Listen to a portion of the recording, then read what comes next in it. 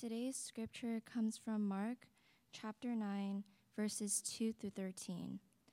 And after 6 days, Jesus took with him Peter and James and John and led them up a high mountain by themselves, and he was transfigured before them. And his clothes became radiant, intensely white, as no one on earth could bleach them. And there appeared to them Elijah with Moses, and they were talking with Jesus. And Peter said to Jesus, "Rabbi, is it good that we are here? Let us make 3 tents, one for you, and one for Moses, and one for Elijah." For he did not know what to say, for they were terrified. And a cloud overshadowed them, and a voice came out of the cloud, "This is my beloved Son, listen to him." And suddenly, looking around, they no longer saw anyone with them but Jesus only. And as they were coming down the mountain, he charged them to tell no one what they had seen, until the Son of Man had risen from the dead. So they kept the matter to themselves, questioning what this rising from the dead might mean. And they asked him, "Why do the scribes say that first Elijah must come?" And he said to them, "Elijah does come first to restore all things. And how is it written of the Son of Man that he should suffer many things and be treated with contempt? But I tell you that Elijah has come, and they did to him whatever they pleased, as it is written of him." This is the word of the Lord.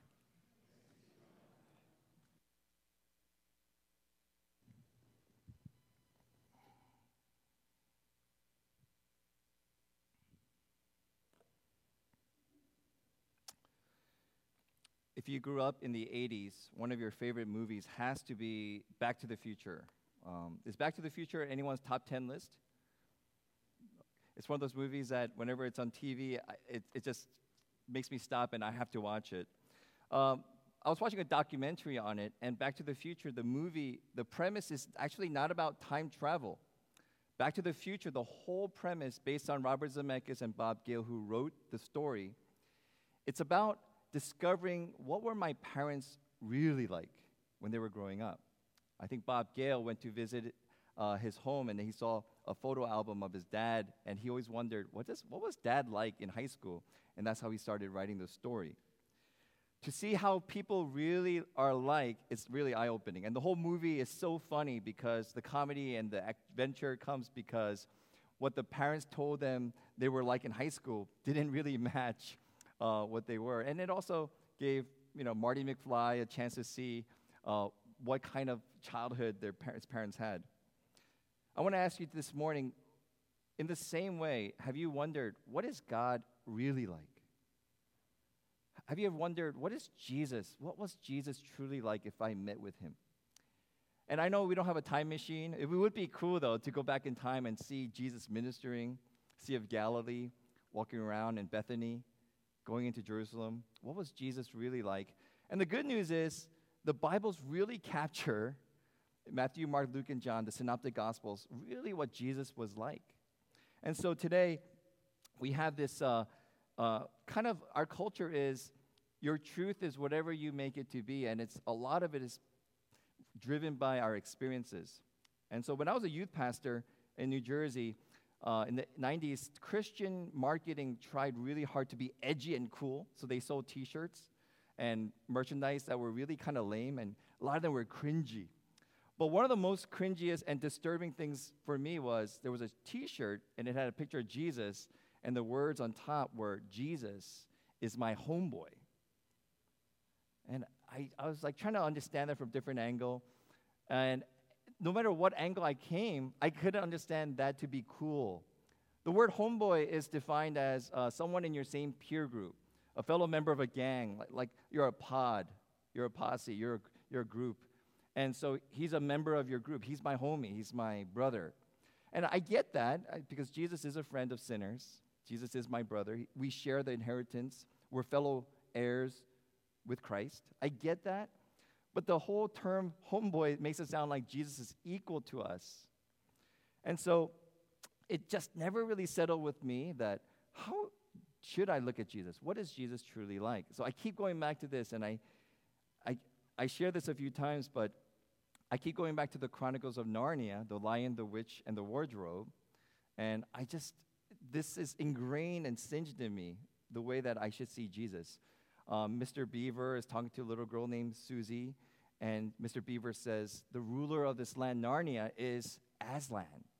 And she's like, oh, I'd like to meet him.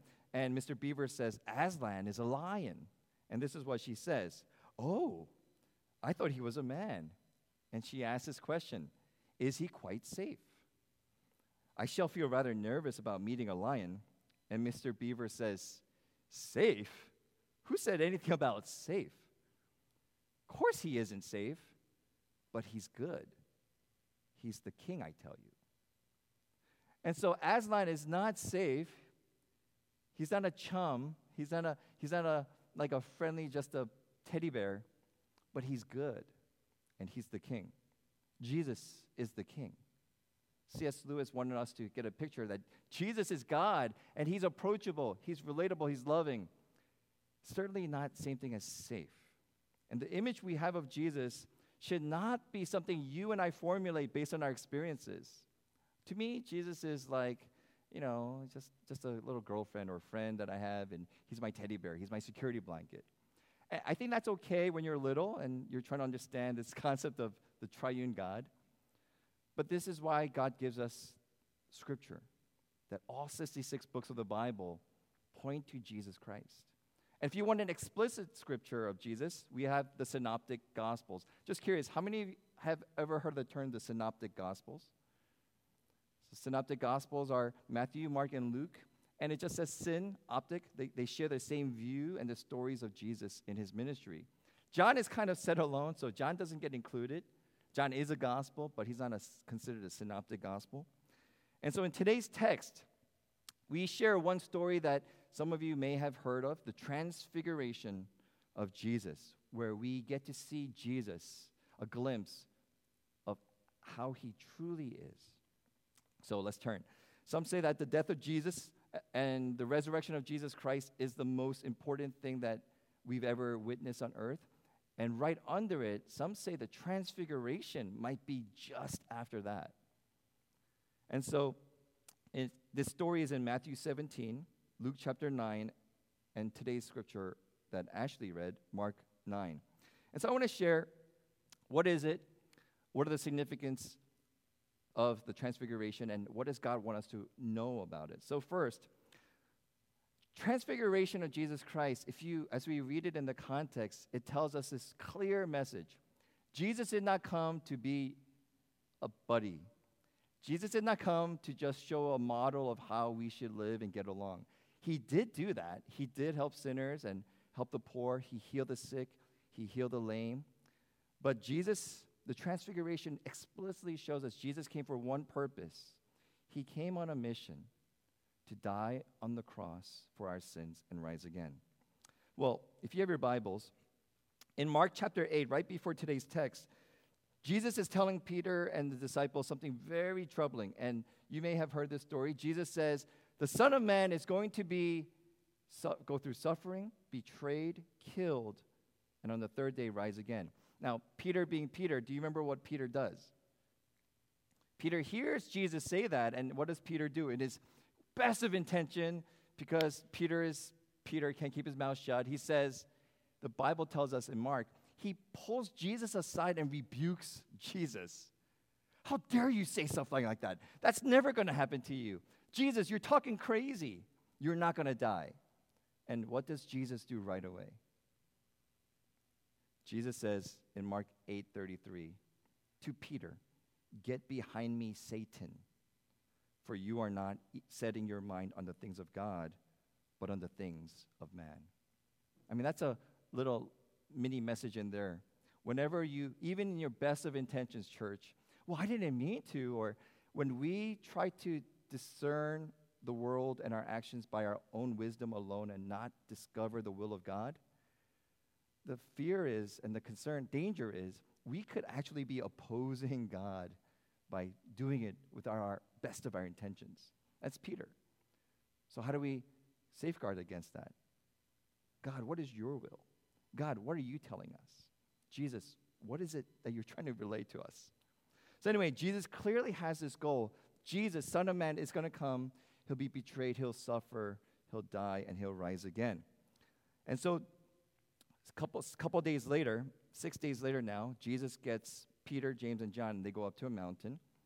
And now we're told they go up to a high mountain, and we don't know exactly from Mark why they went, but Luke tells us why they went to the mountain. Luke chapter 9, his version says, Jesus took Peter, James, and John and went up to the mountain to pray. So Jesus is going on a trip, prayer meeting. And so original tradition says Jesus took them to Mount Tabor, but most modern scholars say because of the proximity with Caesarea Philippi, where Jesus asks, "Who do people say I am?" which happened in Caesarea Philippi, and this story came right after. And Mount Hermon is about 8,000 feet high, and Mount Tabor is only 1,200 feet high. So 1,200 is not really high mountain. So most people think it's Mount Hermon. But the point of it is Jesus went up to the mountain with Peter, James, and John. And once on the mountain, we are told he is transfigured. He is transfigured. What does that mean? And I asked a couple of people, do you guys ever hear the story transfigured? And some of them were puzzled. And so what happened was Jesus is on the mountain, and there's so many artist depiction of this. Jesus is with Peter, James, and John. And as they're praying together with Jesus, all of a sudden, Jesus' face changes, according to Luke, and his clothes are dazzling white. And I thought, I'm a dry cleaner owner's son, so I know bleach and garments. It says, his clothes dazzle so white that not even the launderers could bleach it this white. And I said, we came close, but yeah, we can't do that supernaturally. So Jesus is dazzling white, and then right next to him appears two people. Who are the two people that appeared? Moses and Elijah. And in the beginning, someone asked a great question. How did Peter know that was Moses and Elijah? Did Moses have like tablet, and did Elijah have his chariot? I think someone logical said they could hear the conversation they were having because those three were talking together. Just take a moment. Can you imagine Jesus, Moses, and Elijah? How's it going? Yeah, it's good. Hey, Jesus, what are you up to? And so what were they talking about? Luke 9 fills us in. And this is the text. This is a couple of pictures. And so you get the idea. But Luke 9 tells us what they were talking about. And behold, two men were talking with him, Moses and Elijah, who appeared in glory. And look what they were talking about. Spoke of his departure, which he was about to accomplish at Jerusalem. The word departure means his death. But if you take it literally, the word departure is a Greek word called exodo. What does that sound like? Exodus, leading out. Now, Moses kind of knows about Exodus, doesn't he? He was there when God used him to lead Israel out of bondage of Egypt. Exodus. They were in bondage, enslaved. Moses led them out. Here's Jesus. They were talking about his exodo. He's going to lead the sinners and people out of bondage of sin. But instead of leading them, he's going to die for them. Instead of being, led by God, he is God. And so this is what they were talking about. And so Jesus is not just another Moses or another Elijah. He is a far greater and better Moses. He is a far greater and better Elijah because instead of being the prophet who shares God's word, he is Logos, the living word. Jesus himself is the word in flesh, according to John. And so this living word, Mark 9, 11, 13 tells us, and they asked him, why do scribes say that the first Elijah must come? And he said to them, Elijah does come to restore all things, and how it is written, the Son of Man, that he should suffer many things and be treated with contempt. What is Jesus saying here? Just like how you treat the prophets, it all ends with me. I will die. I will suffer. I am Moses and I am Elijah. And my journey, my purpose here in this transfiguration you saw is I have come for one mission. It is to die for the sins and to lead people out once and for all. I share this because we have this image of Jesus that he's a nice guy. Again, he's a lion that's fluffy and cute. These days, I'm seeing a lot of videos from like Montana. People see bison, and they're like, "Oh, what a cute little bison!" And they get like thrown in the air, and they're Yellowstone. They have no boundaries, and it's like you gotta take those animals seriously. Oh, cute little bear!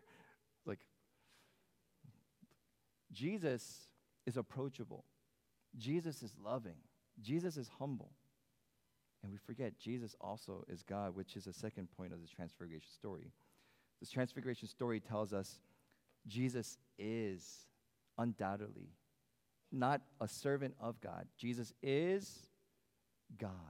I think we need to say that. I don't think this society has captured that. Can you just humor me and let's say this together? Jesus is God.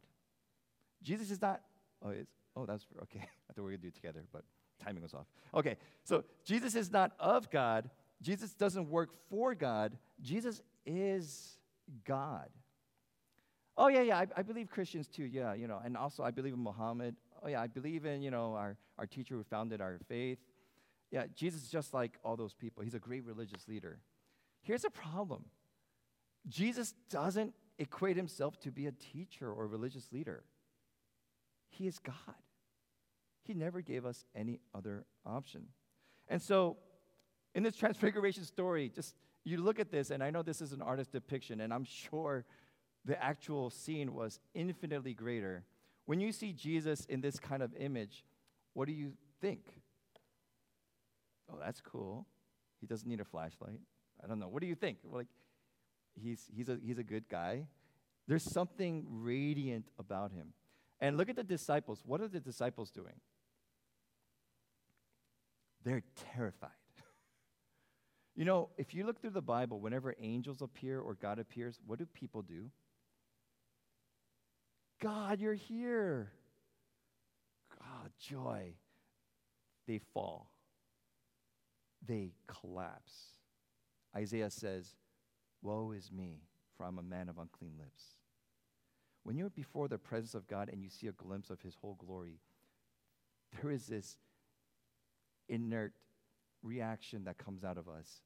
Fear. Not because God's going to destroy us, but God is so awesome. He is so massive. And so both Moses are there, and we get a clue. It's interesting. Moses and Elijah both encountered God. And can someone tell me, where did both Moses and Elijah encounter God, specifically, geographically? On a mountain, high mountain. Do you remember Moses went up to Mount Sinai, and Moses said, "I want to see your face." And God said, "Oh no, you can't see my face. You'll be destroyed. But here's what I'll do. I'll put you behind a rock, and you can see my behind." Literally, that's what God says. And then he walked by. Anyway, it was so powerful that this happened. You can't read it, but let me read it. When Moses came down from Mount Sinai with the 2 tablets of the covenant in his hand, he was not aware, that his face was radiant because he had spoken with the Lord. He was in the presence of God. God was so radiant that it rubbed off on him, which is also a good mini message right there. How do you grow in holiness? How do you grow to be like Christ? We need to spend time in the presence with God. And the church said, amen. That's how we grow in this holiness. Anyway, he goes on. And when Aaron and all the Israelites saw Moses, his face was radiant. We get a theme here. And they were afraid to come near him. When Moses finished speaking to them, he put a veil over his face because he's trying to keep them, give them mercy. But whenever he entered the Lord's presence to speak with him, he removed the veil until he came out. And when he came out and told the Israelites what he had been commanded by God, they saw that his face was radiant. Why was Moses' face radiant? Because God is this radiant, glorious being. And to spend time in intimacy with God, it changes us. And here's Elijah, story of Elijah in 1 Kings 18, one of my favorite stories. He encounters God in 2 ways. One is he's fighting false prophets of Baal, and they're trying to see which God will rain fire. Long story short, Baal prophets cut themselves, nothing happens. Elijah by himself prays, and fire comes down and licks up the altar in this glorious showing of God's presence. Elijah runs to the mountains, high mountain, and he encounters God. But in this case, God wasn't in a big radiant light. God was in a whisper. And they both encountered God on the mountain. So here's Jesus with Peter, James, and John high on top of a mountain. And what is going on? This is Mark's way of telling us that the full and perfect presence of God on earth is in Jesus Christ. To confirm this, Mark 9:7 has this. After this, and a cloud overshadowed them, and a voice came out of the cloud, "This is my beloved Son. Listen to him." Bill Locke's memorial service, Pastor Jeff gave an incredible message. And he shared a story of Bill Locke at one of his final Bible studies that they had. And I just walked away with that, and that was such a Bill Locke philosophy. He didn't say much at the Bible study, but he walked away at the end of the Bible study and said this: "We don't nearly take the holy glory of God seriously as we should. We don't nearly take the holiness and the glory of God as nearly as serious as we should. If we knew God in this way, how would it change the way you and I live?" And I think God is, again, approachable, but we're so casual. We're so sometimes irreverent. Like worship, church, take a moment. Church is about us. What am I going to get? Am I going to enjoy this service? Am I going to enjoy the music? And we made the church, we fight and kill the church and split the church because of us. What if church was literally just a place where we could come together to say, God is holy and worthy and glorious, and we give our lives in worship to God? And this is Jesus showing himself in this radiant glory to say, Peter, James, and John, I am not just a teacher. I am God. He's not one of many gods. There is no truly other gods. Jesus is the one and true person of the Trinity, Father, Son, and Holy Spirit, one God. So transfiguration is showing us Jesus, guys, he's not an example or role model. He's God to be worshipped. So third, lastly, we get to this point. Peter was so scared that Mark tells us he was rambling, and he's like, hey, should we build a tent for Moses and Elijah and you? And the scripture tells us he said this because they were so terrified, he didn't know what to say. And the lesson there is, when you're terrified and you don't know what to say, what should you do? Just be quiet. Proverbs says, it's better to be silent and look wise than to open your mouth and confirm that you're a fool. And so Peter opens his mouth, and so God's voice comes down and interrupts Peter and says this: "This is my beloved Son, listen to him." It's as if God is telling Peter, shh, shh, shh, just take this moment in. See who Jesus is. And here's what you do. Listen to him. All three versions, Matthew, Mark, and Luke, have that saying where God comes in a cloud and says, listen to him. This is my beloved Son. And so Peter did. What's amazing is 2 Peter, this is what Peter says. Listen to this in the eyes of Peter being at the transfiguration. He writes, 2 Peter chapter 1, "For we did not follow cleverly devised myths when we made known to you the power and coming of our Lord Jesus Christ, but we were eyewitnesses of his majesty." Listen to this. "For when he received honor and glory from God the Father, and the voice was borne to him by the majestic glory, 'This is my beloved Son, with whom I am well pleased,' we ourselves heard this very voice borne from heaven, for we were with him on the holy mountain." Peter finally listened, and he understood after Jesus died and rose again. Peter understood that this glorious event was not just something supernatural at Las Vegas or some performer sci-fi, but this was actually God. And so what Jesus does is, that holy moment, Jesus comes down and he tells them, do not tell anyone anything until after the resurrection. God tells the disciples and us today simply this: do now the resurrection has happened. Go and tell. And the way you do that is listen to the voice of Jesus Christ. Verse 8, he charged them to tell no one what they had seen until the Son of Man had risen. And so the final takeaway, and I get this from the devotional, My Almost First Highest. You go to a mountain, you experience something great, and we're like Peter. We want to savor it. Some of you were baptized. Some of you remember when you were saved. Some of you were like, oh, that Harvest Crusade or that retreat. I encountered God. And what you see Peter doing here is a human reaction. I want to savor this. I want to make a memorial. I want to remember what God's done. And that's good. That's Old Testament leaders did that. But what does Jesus do? He says, no. Don't talk about it for now until after the resurrection. See, the point of this experience here is not for us to just go, wow.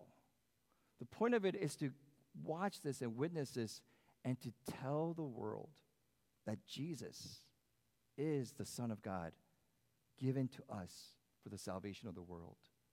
Now he's died and risen again. Now he tells Peter, go.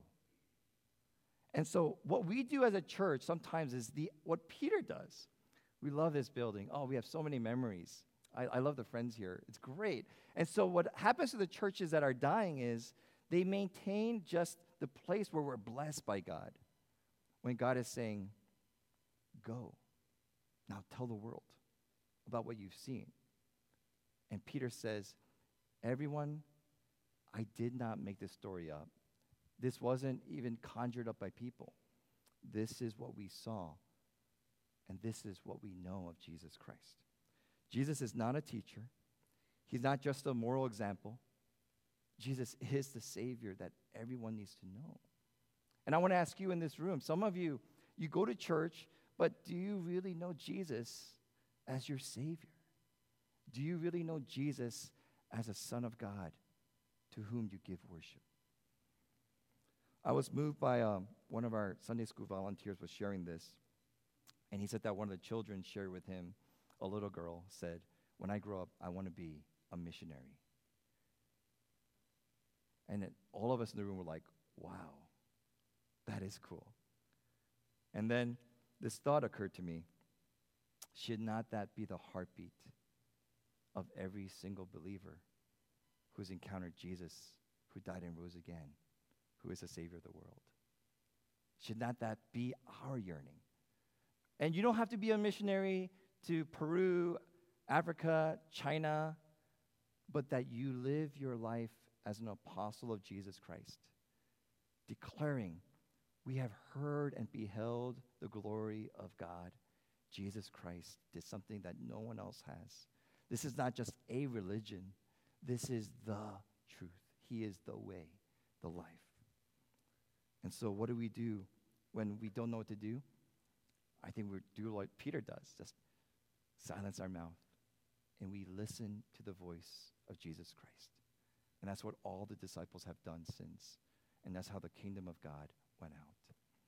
What does the transfiguration mean? Jesus came for us.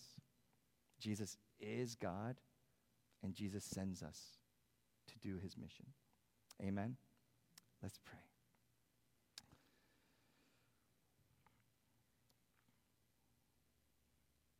God, we are too casual with you sometimes. And so we confess the sin that maybe it's out of familiarity or comfort, or just laziness, or the sin nature in us. But God, I feel it in me, and I know it's in us, especially after COVID. We are so casual with things that we forget that one day every knee will bow and every tongue confess that Jesus Christ is Lord. And so we come together to you in this worship to just worship you in that nature, in that spirit, in that truth and reality. You are not just one God amongst many gods. You are the one true and only living God. And you're so humble and gracious and loving that you welcome all people just the way they are to you. And so in this very room, I pray that for those who have just known you as a teacher, known you as a role model or a great story, that we could turn and see the radiant glory of who you are, that we could know that through the Holy Spirit, revealing it to us, so we could fall at your feet, be worshipers, to be believers, and to be disciples. God, that's our prayer for our church. Help us to raise and make disciples that know and trust you, to live radically, to live humbly, generously, transforming the people around us one by one. And may you receive all the glory for that. This we pray in your name. Amen.